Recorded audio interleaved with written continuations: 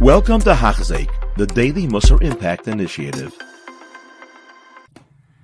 And we continue Be'ezer Hashem here in Perek Daled, continuing in the middle madrega of people, not the Shleimei Hadas and not the general Hamoinam. And we were telling them, the Mesilas Yesharim was telling them the way they have to see it is, realize in the next world you are going to be in great pain by missing out and seeing people greater than you. And really there will be no way for the Yetzirah to convince them if they would see the truth of things. But because they are not seeking it out, and they keep going in their mistaken ways, what they desire now. Therefore this seduction, this false ideas from the Yetzirah will not be removed until the time where it's too late. It won't help. It's not going to be in their power to fix that they have corrupted and messed up. This is the famous pasuk in Koheles. Shlomo says,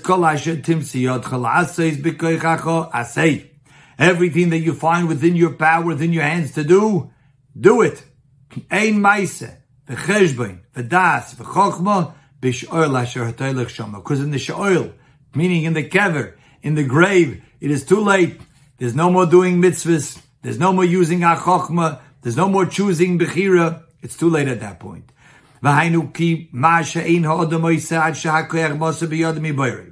a person doesn't do while he has the ability given to him from his Creator, which is ha'koyach ha'bechiri, free choice, which is given to the person all the days of his life.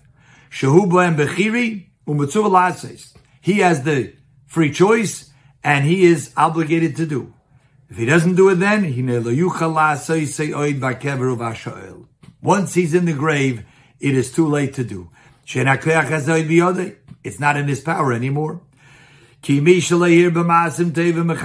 who has not increased mitzvahs in his while he's alive, he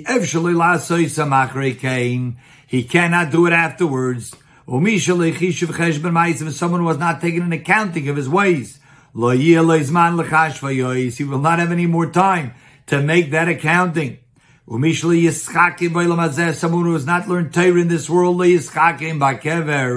will not be able to learn anything more in the grave. And this is what Shlomo meant by saying,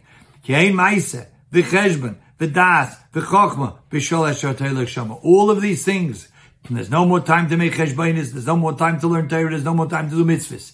Only now, while we are alive and while we have the power and the bechira to do so. That's the second madrega. And we begin now the third madrega, the lowest people. But the Ramchal understands all of us. And we probably have a smattering of each of these levels at different points in our lives, or for different mitzvahs in our lives. The motivation and what would arouse those the general populace, just the idea of reward and punishment. When he sees the severity of the judgment, to what extent? Really, it should bring a person to shake, to be always fearful. And we know how we felt on Rosh Hashanah and Yom Kippurim, of the weightiness of the judgment. Who could be confident to stand on the day of judgment? And who could stand before the Creator that Hashem sees every single thing, the smallest and the biggest.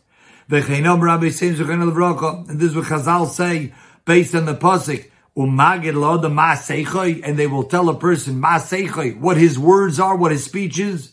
Says the Gemara in Chagiga, even the smallest chatter, which is obviously talking about unwarranted chatter, where it's not done in an inappropriate way, even that they disclose to the person when he stands there at judgment. So in other words, anything we do, even if it's behind closed doors and we think nobody knows about it, nobody heard about it. Nothing goes unnoticed and undetected from HaKadosh Baruch Hu. And therefore, this is what we begin our discussion to the Hamoinam, reward and punishment. This is the one place we have to do it, and after that, it'll be too late. Kol Tuv. You have been listening to a shir by Hachzeik. If you have been impacted, please share with others. For the daily shir, please visit Hachzeik.com or call 516-600-8080.